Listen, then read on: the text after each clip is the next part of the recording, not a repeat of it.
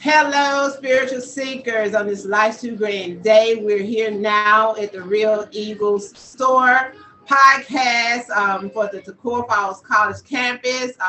And the theme is being brave in this hour, in this time of, just all kinds of controversy and chaos in this world. And we're all seeking for something, one thing or another. Today, I have an awesome man of God standing before us as a guest, Dr. Hollingworth. He teaches Intro to Communication on my campus. And I truly believe that he is called and equipped for this hour to intercede for the youth and to equip us for to go out into the world for leadership. Dr. Hollins, how do you feel today? I'm feeling pretty good, really good. That's good. I appreciate that. Yes, sir. So let's bombard heaven with the word of prayer, and then I just have a few questions on your insight. As far as like communication, because today we're living in a tech world of technology, and we rarely do like old days traditional communication. Like you don't go to the payphone no more. So, right. But let's bombard heaven. In the name of Jesus, Abba, I appreciate you for this time and opportunity to communicate and fellowship with Dr. Hollingworth.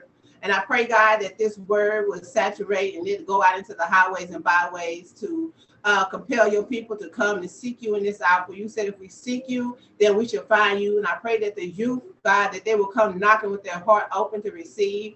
Father God, I pray that you lift Dr. Hollingworth up and all that who he comes in contact with, that the floodgates of heaven will just flow out on him. And Father God, you said in this hour, that you'll provide all that we need, and by your stripes we're already healed. And I just pray that this word will just be a light in the community. For you said that we are to be a light that sits on a hill that shines in darkness for those who are lost. I thank you for just being the opportunity for us to be a voice in the world, and that this will just saturate our campus, and to saturate the courthouse, and to saturate the churches, and it'll bring unity. For you said that my house that is divided against itself, it will not stand. And us as a multicultural generation, being prepared for the latter day church. In my Father's mighty name, I pray. Thank you, Father God, for such a time as this. Okay, Mr. Hollingworth. I know the word says, that we're supposed to train up a child in the way that we should go, because when they're old, we won't depart from it. So I wanted you to expound on, because in this multicultural generation that we're living in, we have so many people with different outlooks and beliefs and communication. Just expound on different ways to communicate effectively. I know one thing you said that was real, that stands on my mind. The other day when you said, like, for like communicate, like your feelings or breaking up and via text, stuff like that. I thought that was very powerful, because that's the way people talk nowadays. So could you just expound a little bit more on communication and just. So, making reference to what you just were mentioning about something we had talked in the class that we're in, that was something that was, I know as a college professor, I see a lot of college students, especially, that get into relationships, and I know that a lot of times those relationships can go south and they end up breaking up. So the reason I said that is that we get so comfortable using technology as almost as a hiding place to hide behind something, because we're very vulnerable whenever we're face to face with someone. And there's even that protection or safety to not only be on a phone, but even be distant from someone. So if we want to, we could immediately turn them off, or, it's a lot easier to do that. But if you're face to face with someone, you can't just turn them off. I mean, they're right there.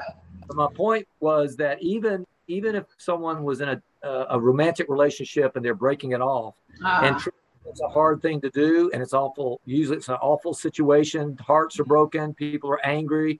But part of it is recognizing to still be able to, even if you are angry with someone or you disagree with someone, the importance of being civil, the importance of saying, I'm really upset with you. I am even angry with you. And especially in cases where someone may have betrayed someone with something they said or did. I believe it's important that you have that face-to-face, even as you break off a relationship, especially a romantic relationship, and not hide behind a phone and send a quick text and say, we're done, exclamation point, sad face. That that requires courage, and it requires the ability to keep civil and to let someone know that this relationship is not working, and to be able to do it in a way where you can end the relationship, but do it face to face, not hiding behind technology, hiding behind a text or a letter. Now, I recognize I've told students before, it may be a long distance relationship and the person may be on the other side of the world. In that case, obviously, you do need to, if you're going to end it, you still have to use mediated technology to do that.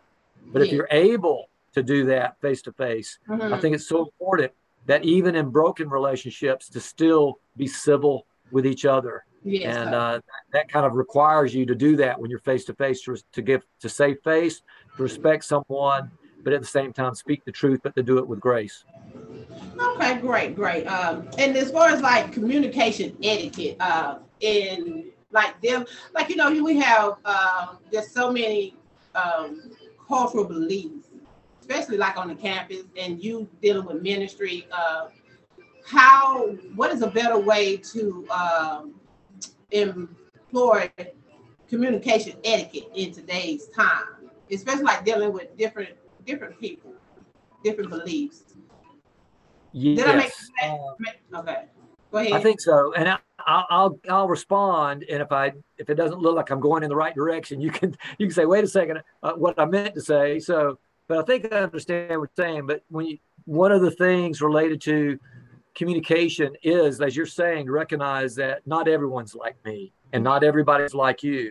We have a lot of things that are in common. I mean, the fact that God has created us in his image, the fact that we are created and we also have the ability to create. We can create words, we can create written words, we can create images on paper, we can draw on the sand, we can send images on technology. All of those are symbols that we use, and that's what we do. We communicate. We create nonstop with the words that we speak, with the words that we write, with the words that we type, and even emojis and pictures and drawings and GIFs or GIFs, however you want to pronounce those little moving videos that kind of say, a cat dancing and saying happy birthday. All of those things are symbols that other people would recognize. So we have a lot of things in common in the sense that we're created in God's image. Now, whether someone acknowledges that or not doesn't really matter, because you can say, I can say to my father, my real father, and say, I don't believe in you and you don't exist. But he's still going to exist, and he's still going to be my father, whether I acknowledge it or not. But either way, we have that commonality that God has created us in his image. So we create, and we have a yearning to communicate with others. God has created us as social creatures. They say one of the ways we know that we're social creatures is that we cannot tickle ourselves. Oh, yeah. so I mean, I could try to tickle myself, but I know that I'm a social creature, because if my wife starts to tickle me, or anybody, a stranger can start tickling me, and I'll start laughing. And it's like, I can't tickle myself. So apparently we've been created, even with yawns. We see someone else yawn. We have a tendency to start yawning ourselves, whether we're tired or not. So there are indicators that we are social creatures. And even the fact that we long to be with others, we long to communicate, we long to be seen, we long to be heard, to be acknowledged, and vice versa. Others have that same need as well. So there's a lot of things that we have been created with that are common. But there's also the recognition that we have also been created very differently from each other. Not only, and I'm not referring just to even races or ethnicities or people in other countries, but even within a family. Even within a family, you can have twins, and twins can be very different from each other, because even though they may look alike, you think, oh, they're the same, they can be very, very different from each other. So God has created us similarly, and he also has created us uniquely from each other. So, but then when you do throw in the idea of someone that comes from another country, and they use a different symbol set, and they're very familiar with their language, but they're not familiar with the language that we use, and vice versa, then you're going to start running into miscommunication, or as I always talk about, missed communication, that I didn't get it at all. I mean, I heard you, but I have no idea. I've missed the whole meaning altogether. So when we talk about communication etiquette, one of the things is to recognize that even though we have things in common, we also have to acknowledge that the person we're talking to, even though they may look different or they may look similar, they're going to have some things that are different about them. Yes. So, for example, I can see, for example, another white male and assume that they're just like me, but they may be a white male from Germany. And so they have a different language set. I can see a black female and assume that she's an African American, and I'll make some assumptions about that, but it may turn out that she's not American at all. She's actually an African from Zambia. And so I say, oh, she's dark skinned. She must be African American. And a lot of times we make assumptions just based on those initial indicators, skin color, you know, an accent that someone has. And sometimes we make assumptions about people. So a lot of times we need to be careful of we have to use assumptions. We have to make generalizations because we don't have time to find out every piece of information about every single person that we run into on the street. So a lot of times we may have to make assumptions, but at the same time, to be very intentional of knowing that that other person may have a lot of differences from me. They may not see the world exactly as I see it. Yes. So one part of that etiquette is to recognize that not everybody sees the world just like me. Not everybody is coming from a Christian worldview. They may be coming from a Hindu background. They may be coming from a Confucius background or a Buddhist background or an atheist or an agnostic, and they don't have any claim at all to any type of God or gods in their lives. So just because someone may even look like you, they may have a completely different view of the world and the universe and what that's like. Yes. So part of the etiquette, as we're talking about this, is to one, respect the fact that we probably have some differences, even if we have similarities. Yes, and I want to try to be respectful of those differences as I'm communicating with you. So that'd be the first thing I would say is be aware that we have some similarities, but also be respectful of the fact that the other person may be very different from you, even if they do look like you, or vice versa. Yes. They may not look anything like you, but they may have very similar internal similarities of their worldview, their beliefs. So that would be one of the first rules, is recognize people are similar, but also recognize their differences and respect those differences. So that'd be the first thing I would say is important with communication. Okay. I can relate to that because, like you said, being respectful. You know, one thing treating a person as though you would want to be treated. So that I can correlate with that. My next question is, okay, we already talked about that. I wanted to ask you about like you said, we have different it's different beliefs. Different cultural ethnicities and stuff like that, but like as far as like inside the church, you know, because a lot of people, I'm noticing this begin to be mixed, and then some of them is getting to where they're staying within their cultural, but even though, because the Latter Day says that in the Latter Day the church, a lot of people is going to come flocking to one church to hear a word from God. So as far as like, even if the church did become one, what is your input on rebuke inside the church? As far as, you know, because you're a minister, and you lead, so I just feel like the church is a little bit out of order, and the church is not rebuking. And as far as like communicating effectively the correct way of rebuke inside the church. Oh, okay. I think I know what you're saying, because within the body of Christ and within the church, we know from Scripture, I mean, whether it's Paul or any of the apostles that are writing letters, the epistles, and we know that the epistles, they're designed to be letters of instruction. Instruction, not to just everybody, but instruction for the body of Christ in the church and how the church should work, and how do you live together? How do you actually, as you're saying, how do you go about edifying? How do you go about rebuking? How do you go about doing church discipline? And I think, and I will say that one of the catchphrases that our culture has thrown out. I know we have catchphrases like cancel culture. We have catchphrases that talk about being tolerant of others. And I think those are really good things. But within the body of Christ, there are times, and even Jesus himself demonstrated not just tolerance, because he was very much accepting and loving of sinners. And think about the sinful woman, the woman at the well, the woman that was being stoned for adultery. I mean, he was very loving and caring, but he also was also very intolerant whenever he came to the temple. Yes, and sir. You may remember that story. I mean, we always picture Jesus being loving and healing people, but he got mad, and he was not going to tolerate these individuals that had taken his father's house and turned it into a den of thieves. They turned it into a marketplace. Yes. And he was mad, and he was not tolerant. It was to the point where he was rebuking them and saying, literally, he was talking about, in my father's house, in my father's temple, this is not good. This is wrong. And he spoke out against it to the point where some of the Gospels actually identify where he turned the tables over. The animals are going everywhere. He even had a cord of 3 where he put a whip together. It was like swinging it around. People are like, whoa, he means business.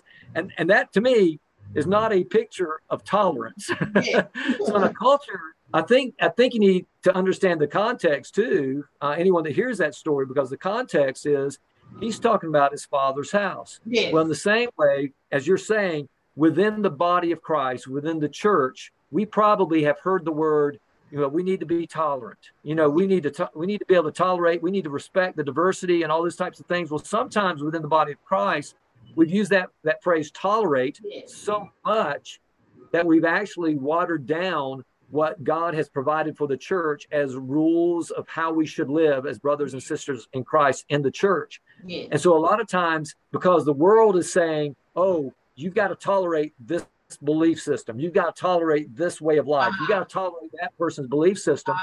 And I will say there's a difference in living in a multicultural, pluralistic society like the United States, because it really is. I mean, there are people from all walks of life, and we're all trying to live together. That's different because there are a set of rules that work for a government and a nation, but within the body of Christ, there are rules specifically for those who have chosen to say, we follow Christ, we believe in God's word, and we believe that God's word gives us guidance and gives us rules of things of how to live life so that we will be blessed, so that we will be able to live in harmony with each other. But he's also given us rules of things not to do. Don't do these things. Don't be sleeping with your dad's, ex-wife's, and their letters. These things should not be. And this is happening in the church, and you need to stop it. And you can't just tolerate that kind of behavior. So I do believe that's very clear, whether it's Paul's writing or John or Peter, as they're writing and they're giving instructions, they're saying, okay, these are rules for living within the church, but also there are things that you cannot do and you should not do. And if individuals are doing those things, and this is the hard part, if people are doing those things, they need to be rebuked. They need to be told, you can't keep on doing this. I'll give an example of when my wife and I do pre-marriage counseling, and we're talking to people that are not married, and they are believers, and they go to a church, but then you find out through the conversation that they actually are living together as believers, because culture has said, it's okay to do that. You got to live with somebody, kind of test the waters and make sure this is the person. And not just living together. I mean, they're having sexual relations with each other. And if we're aware of that, and we know that they're in the body of Christ, pastors sometimes have to say, I understand this is going on, and you've got to stop that. You've got to stop living together. And you need to stop having sexual relationships with each other if you're not married. Once you're married, then you may live together and you may have sexual relations. So within the body of Christ, that's expected, and you should do that. But outside of the church, that seems ludicrous. That seems like, mind your own business. You can't tell me how to live my life. But that's the American pluralistic perspective versus within the body of the church, the body of Christ, there are rules, and we're told that when people are not following those rules, they need to be confronted And again, it even gives instructions on when you do confront someone to make sure you have a witness and approach them with love, but speak the truth with grace. Yes. And then say, basically, you need to stop doing that. You need to stop doing it. Just like whenever, I just went blank on David, when he was confronted by, I just went blank on, but not Samuel. Was it Samuel? I think it was Samuel that confronted him and said, basically confronted him about basically sleeping with another man's wife, that he'd gotten Bathsheba pregnant, and he had confronted. Yes. And he had basically confronted the priest had confronted him. The prophet came up to him, basically used the analogy about a man had a whole bunch of sheep. Yeah, and he took from that one man that had one sheep and he stole it. He said, "Do you think that's a good thing?" And David said, "No, that's a bad thing." And he said, "You're that man. You took that man's sheep. You took his wife, and that's wrong. You committed a sin." And then David tears his robe open. He realizes I've been confronted. He realizes he had done wrong, but he had to be rebuked. He had to be confronted, as opposed to saying, "Oh, that's your own business. I better not interfere with that." So it's a tough thing. It's a tough thing, but it does need to be done within the body of Christ. Speak the truth, but speak it with grace, and make sure you follow those proper procedures of making sure that someone is a witness and that you're not, confronting someone, those types of things, without having someone that can say, "Yes, we support what you're doing. We love you, but we also disagree with what you're doing. And you really need to shape up, or you're going to have to stop participating in the body of Christ and the communion or leading a Sunday school class or whatever that thing is. You're going to have to step down unless you make those wrong things right. You correct those things in your life." So I think that's important, and it should be. So all that to say, we should be tolerant. We should respect. We should show love to those who are different from us. But within the body of Christ, we should also be able to speak the truth in love. And we're doing it not because we hate somebody. We're doing it because we love somebody. We're speaking the truth because we know that out of love, we're saying what you're doing is wrong, and somebody needs to tell you. And I'm the one that God has brought to you to say, "That's wrong. I love you, brother. I love you, sister. But you can't keep doing that, because really bad things are going to come out of that if you don't turn around right now." Yes, I truly, you said a mouthful there. As far as especially as far as taking a witness, because the Bible says, if if your brother, how many times you're supposed to forgive a brother, and 70 times 7, if you're supposed to approach them in private. If they don't receive you in private, then you take them, before a witness, and then if they don't receive them, then you take them before the church. Why do you give me your input on why you think that's not being done nowadays? I mean, the church is just so open. Why do you feel as though why they're not rebuking nowadays in the church? I think for a couple of reasons, and part of this comes from my own experience. I've been teaching in the college level at different Christian colleges, and I've taught at public colleges as well in the very beginning of my teaching career. So I'm actually, I couldn't believe it the other day when I started counting back, and I ran out of fingers and toes. But I started teaching at college in 1992. So here it is, 2022.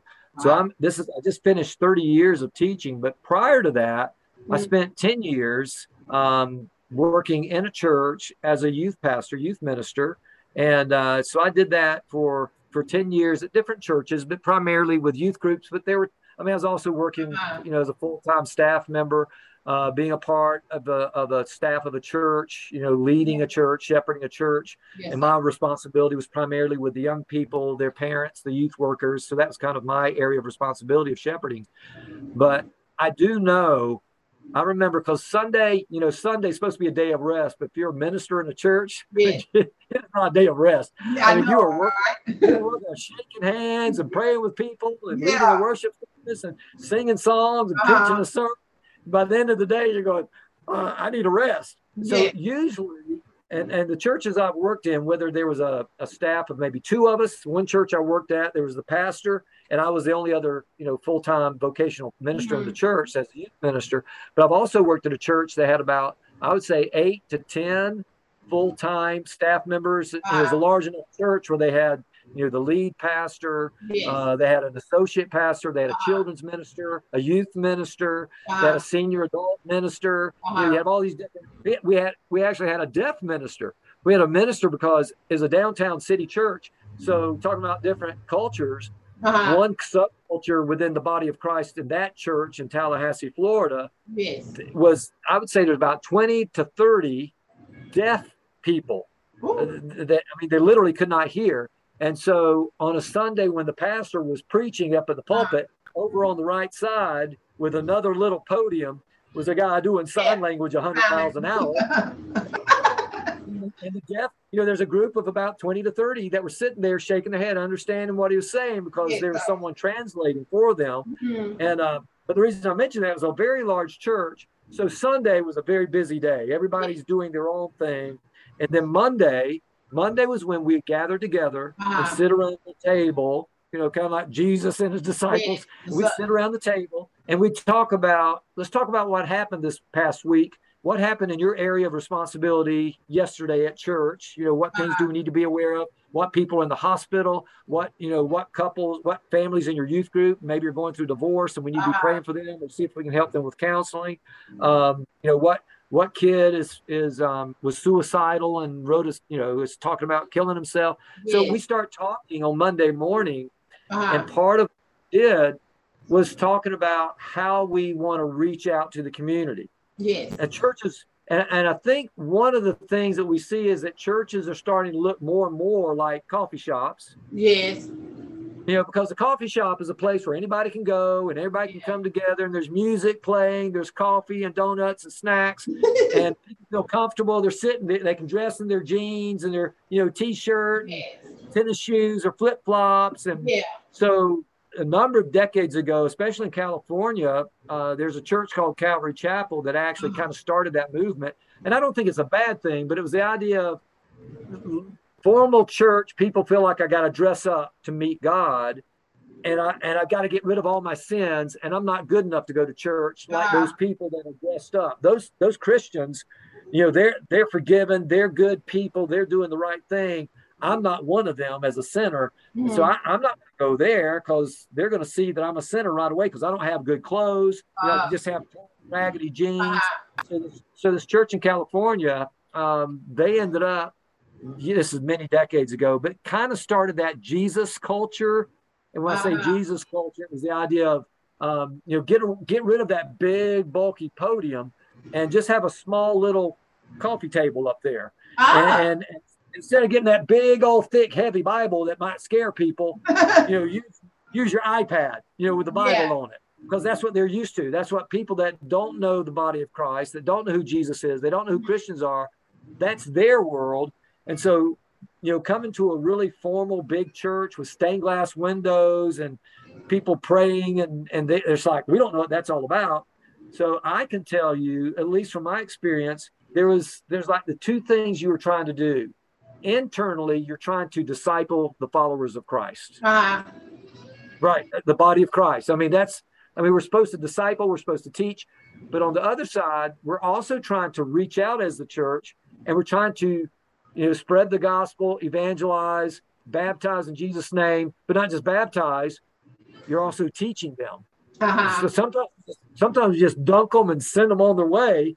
And part of the church is to reach out, share the gospel to those who don't know Christ. And when they do come to know Christ, then you begin teaching them, you disciple them, you teach them God's word.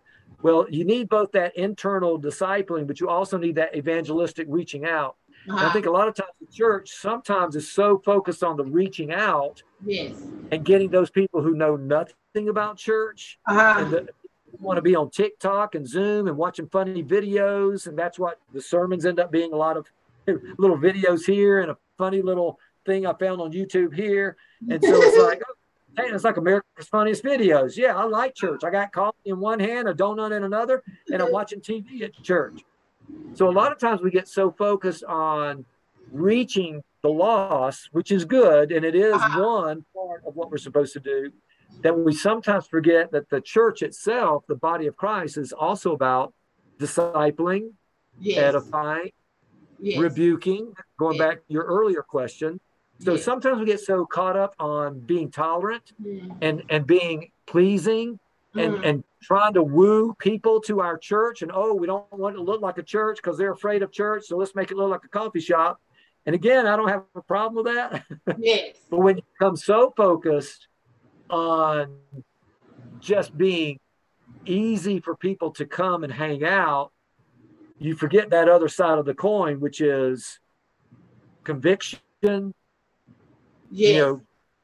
making people being convicted of their sin, Yes. turning away from their sin. And once they turn away from their sin and turn to Christ, then you have to start growing within the body of Christ. And that's where the discipling, rebuking, edification, all those types of things happen within the body of Christ. So that's a long shot of it. That's kind of my feeling about reaching out, tolerating, and kind of forgetting that there are other parts of the body of Christ have other responsibilities besides just evangelism. Yes. And it's not just evangelism. It's not just discipling.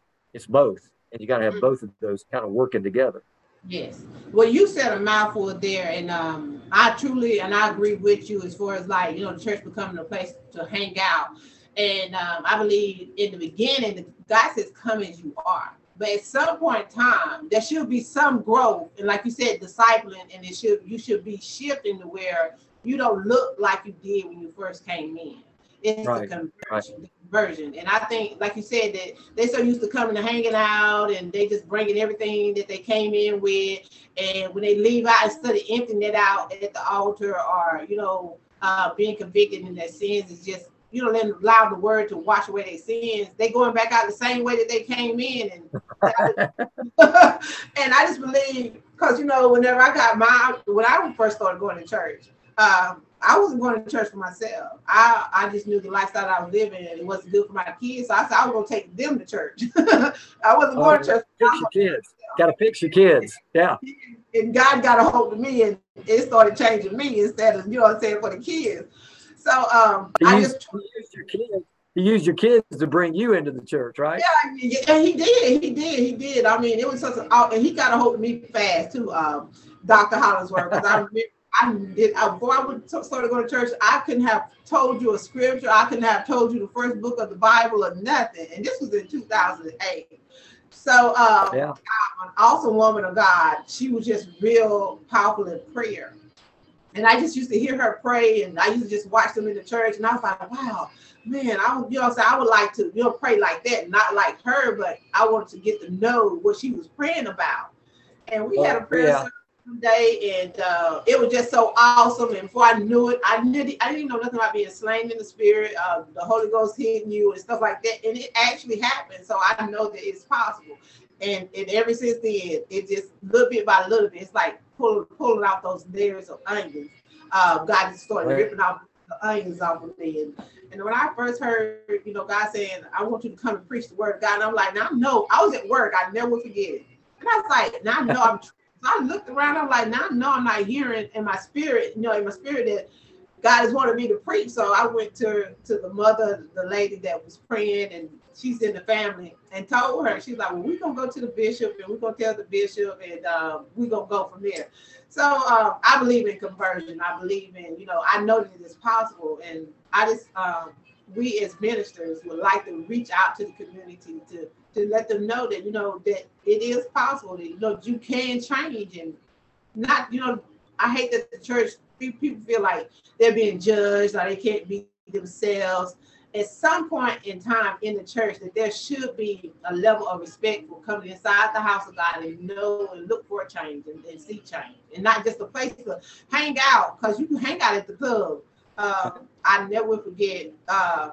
I was talking and I began to learn about spiritual warfare and fighting in the church and division in the church. And I remember one of the elders told me one day, she was like, you got to learn how to fight. And I was so baffled in my mind. I was like, what in the world is she talking about? A fight? I don't want to fight. If I want to fight, I could have stayed out in the streets and partied in the streets.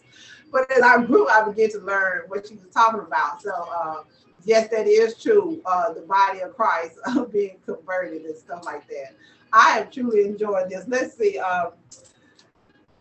Yes. Well, I guess that's the part about, I was going to ask about the part about unity. How do you think, in this multicultural generation, bringing, because you see, we got so many churches, and so just about on every corner. More of like coming together in corporate worship and praise. Because I believe if we can come together and cut out, because it's so divided right now. What's your input on unity and division? It is. I've always thought, even when I was younger, I thought it was strange that you would see, especially in a larger town, you would drive down the street and you could call it Church Street because you would see, the Baptist church, the Methodist church, the Black Baptist church, the White Baptist church, the Missionary Baptist, the Episcopal church. You see all these different churches and all of them, glorifying God. But at the same time, it just struck me as strange that everybody was going to a different location because there were certain things at this denomination that they didn't like. And so they liked it better in this denomination, or certain beliefs or things that went with it. But I will say that one of the images that I can see when we lived in Tennessee, we lived in a small town in Dayton, Tennessee, which is very similar to where I'm living now in Toccoa, Georgia. It's kind of away from the big city. So Chattanooga would have been the big city, just like Atlanta would be the big city toward Toccoa. And so we lived about maybe 40, 50 minutes away from the big city. But I remember, and our church where we went, it was primarily a white church. You had maybe a couple of people of color that were there, but for the most part, it was mostly a white church. But I remember we went with one of our students. They had invited us to go to their church. It was called New City Church, and it was downtown Chattanooga. And I remember as we drove down, and usually in metropolitan areas, you'll have a lot more diversity. You have people from all different races, languages. The bigger the city, the more diversity. Look at New York, obviously Chicago. They're going to have lots of different languages and nationalities represented in a city. Sometimes we talk about the United States, about this idea of the United States as a melting pot. I don't know if you've heard that phrase, but the idea of a melting pot. If you go to places like where they do the chocolate, different types of chocolate, and they put it in a pot and they heat it up, and the different types of chocolate melt together. Or if it's cheese, they have all these different types of cheeses. They're all squares separately, but then they kind of all melt together. Well, the United States sometimes is called the melting pot because you have all these different nationalities, immigrants from other countries that have come here to, the promised land is the United States. So everything's better here in the United States. But someone told me, I remember reading one time, they said the United States is not as much a melting pot where we've all just kind of blurred together. We're more like, some people said it's more like a salad, because a salad, it's all mixed together, but you still can see the tomatoes. You can still see the carrots. You can still see the lettuce. You can still see the cucumbers. You can still see the bell pepper. And then others said that's kind of an idea of different people mixing together. And that's one of the things I saw in this one church, where there are people from all different races and people from different backgrounds. And even the logo for the church that they used, they had a picture of a cross, and they had a brown hand holding the bottom of the cross, and then they had a white hand, and then they had a black hand, and then they had a red. So they had like these four different, red and yellow, black and white. So they had these four different colored hands, but all of them were supporting the cross. They were all coming together. It was one of the first times, symbolically, that was a beautiful picture of kind of the salad. All of these different people mixed together and coming to church. And we went inside the church, and sure enough, I mean, you saw red, yellow, black, white, Hispanic. You saw people of all different backgrounds. And actually, even in the worship service, they actually had some songs in English, some songs in Spanish. And at one point, they had a group of people come up and do a song that was like an African-American traditional song. And they had the drums going on. This is all in the same worship service. So they had Hispanic songs going on. They had African-American kind of traditional songs going on. And they had, white praise worship song going on. So they're doing all this all mixed together. So it made me think of the idea of a salad with all these different parts. They look very different, but they all came together as a salad. But then someone told another example that sometimes, though, this goes back to the different churches that are in the same neighborhood, said that may be more like a patchwork quilt instead of a salad. A patchwork quilt, actually, I don't know if you can you can see over here on my wall over here. Well, I'm in our master bedroom, and those are quilts that my wife's grandmother made for her. Okay. They're basically squares, and each square is very clearly different, but each square is completely separate.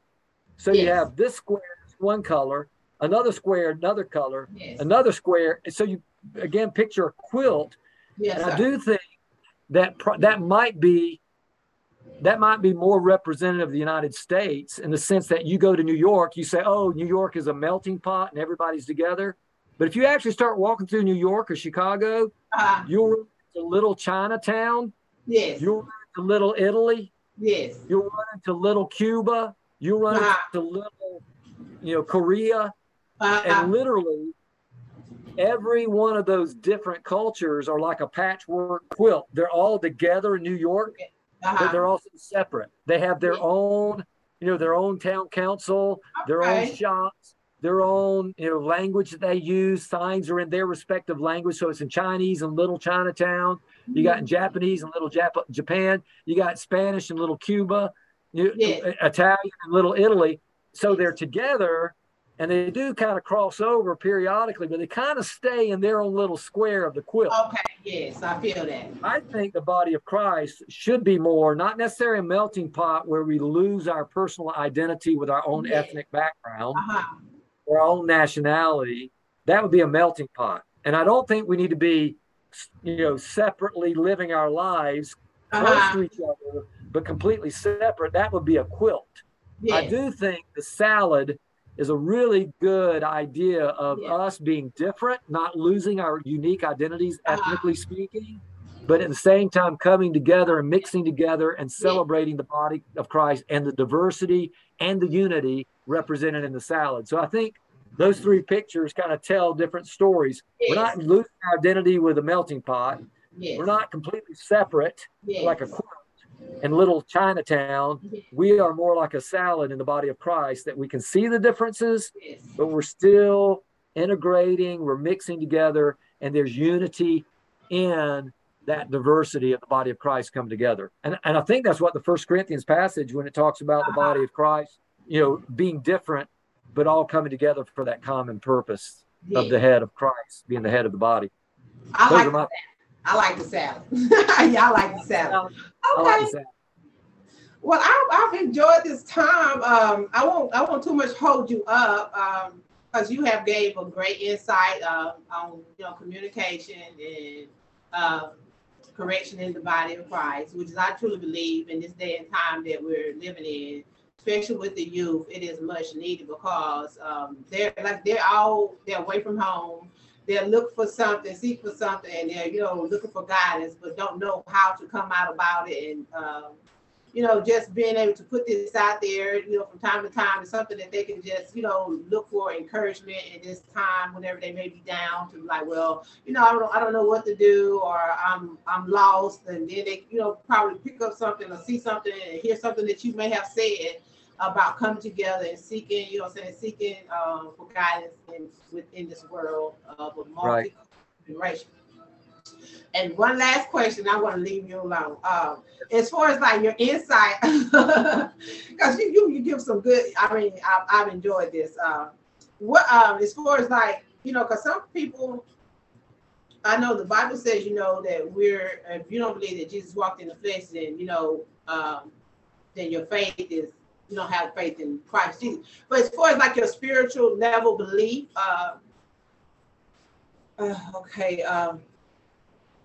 involvement within the spiritual realm, what is your belief level as far as like that? Movement in the spirit, operating spiritual gifts, in that level. Sure. And I know even within the body of Christ, that probably goes back to different folks in different denominations feel strongly one way or the other, especially when you talk about the Holy Spirit. Some people refer to him as the Holy Ghost. And but I do know, there is no denying that God has manifested himself not only through his word, but also through his son, Jesus Christ. And even Jesus himself said that when I leave you, I will be leaving you the Spirit as well. The Spirit, you will have a comforter, you'll have a paraclete, is the term that in the Greek that we know is that the Holy Spirit manifested, and we saw that in the idea of Acts chapter 2, when the flames of fire appeared like, tongues of fire over the people's heads, and they're speaking a language they didn't understand. And a lot of people called that, the kickstarting of the church. Well, here are these individuals that were uneducated, these disciples that couldn't speak. They weren't trained to speak in other languages. And yet for some reason in this metropolitan area in Acts 2, it's the bringing back together what a lot of people call happened in Genesis with the Tower of Babel. Tower of Babel is where all people spoke one language, and then God confused them, and they end up speaking different language, and they were so confused, all the language groups went in different directions. So you had this kind of division that was going on in Genesis. And Acts chapter 2 brings it all back together, because you have all these people that spoke different languages from different cultures, different nationalities, but in the marketplace, there's a common place for them to be doing deals and translating, trying to figure out what's going on.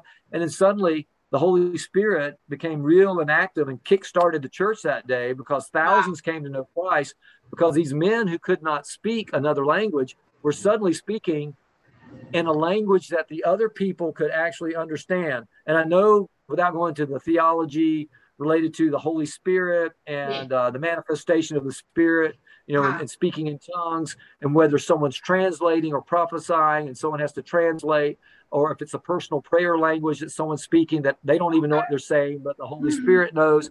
But on that day in Acts chapter 2, it's very clear that the Holy Spirit manifested itself through these natural men doing supernatural abilities.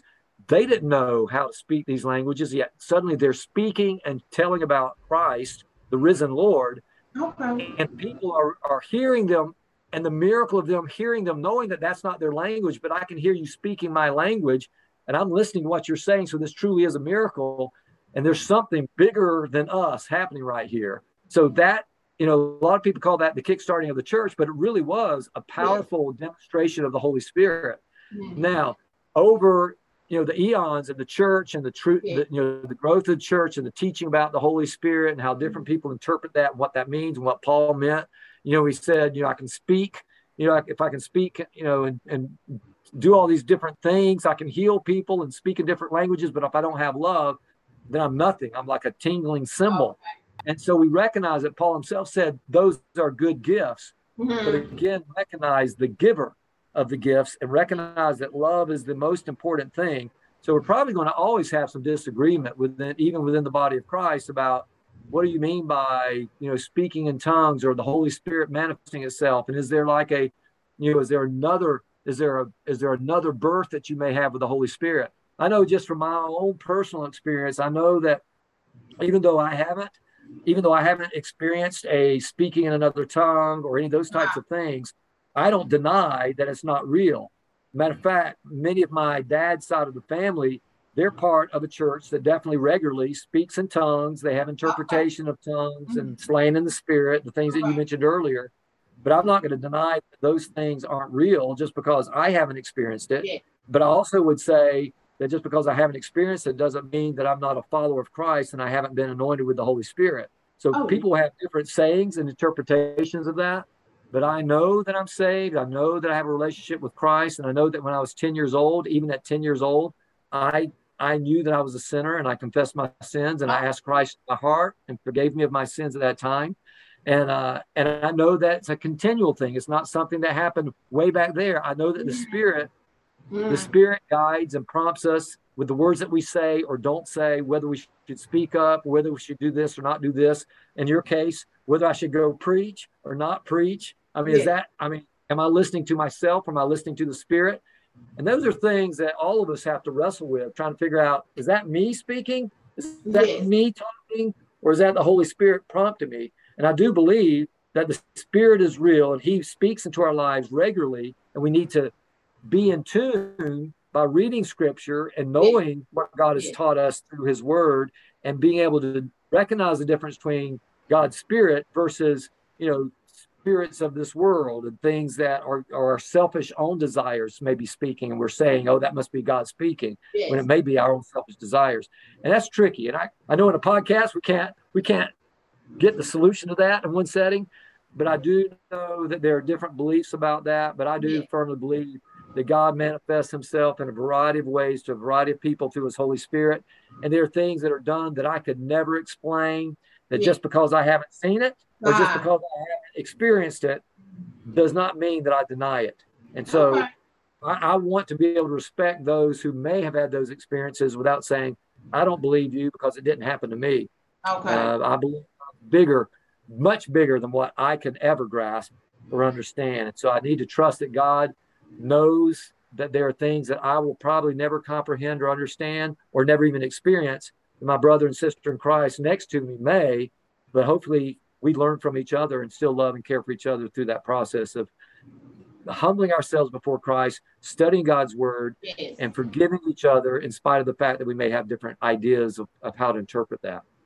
Okay, well, I really have enjoyed this time, and I truly believe that, for such a time as this, that you have been anointed, saying to speak a word in this season of as far as like edifying the body of Christ. And I pray that God will fill you back up with what you have poured out, and that the blessings of the Lord surround you. And I truly enjoyed this time. Is there anything that you would like to add to wrap it up? Because, we covered, review, which I think is needed for such a time as this, so that the kids can know, that it is needed, and they should expect it, because God chastens those whom he loves, and to teach etiquette, proper talk, and how to respect one another, and unity inside the body of Christ, which is, I think, that all this is need to be addressed inside the body of Christ, we as Christians, or whatever it may be that you believe in, because the Bible says that in 95:3, because he's the God of many gods, he's King of kings and Lord of lords. I don't care what you believe in, we should always respect one another in a proper manner in today's society, so that society will begin to flow properly. But is there anything that you would like to add? I would. I want to first of all just say thank you, Apostle Howard. I have so much enjoyed. You and I met probably about a year ago, the first time we met each other, and we've had the opportunity to be in the context of a classroom with me being the professor and you being the student.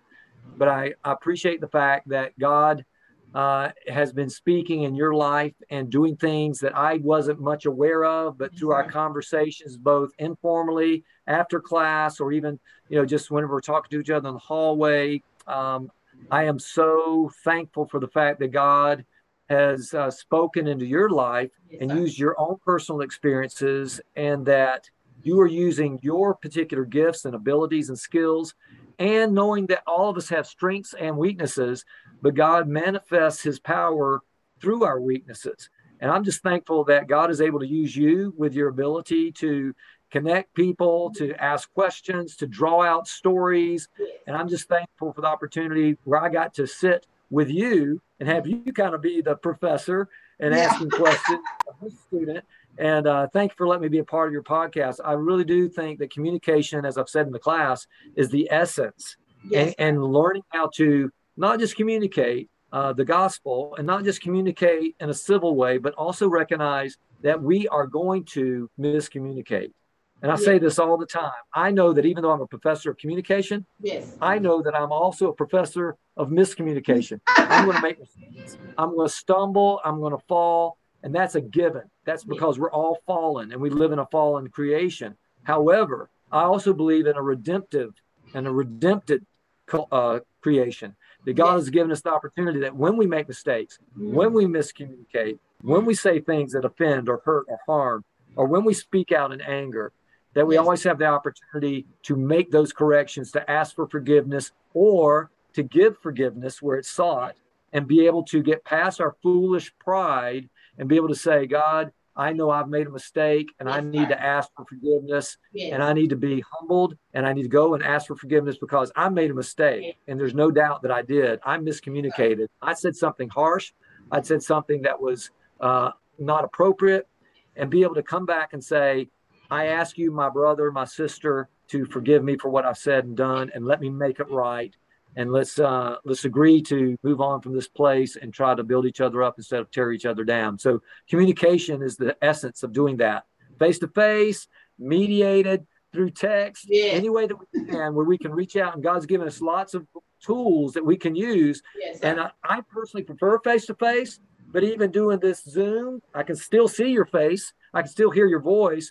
But even if it's through texting or phone call, Morse code, sign language, I mean, God gives us so many ways where we can communicate with each other. And I just appreciate the opportunity to use this Zoom podcast to be able to actually have this conversation and talk about the church, communication within the church, and all the different things that you've brought up today. So thank you for giving me the opportunity to just share a little bit of some of my experiences and stories with you. I appreciate it, Dr. Hollingsworth. I'm grateful for it, and I look forward to seeing you. And I just, like I said, I just pray God's blessing and His special protection around you. And you be blessed.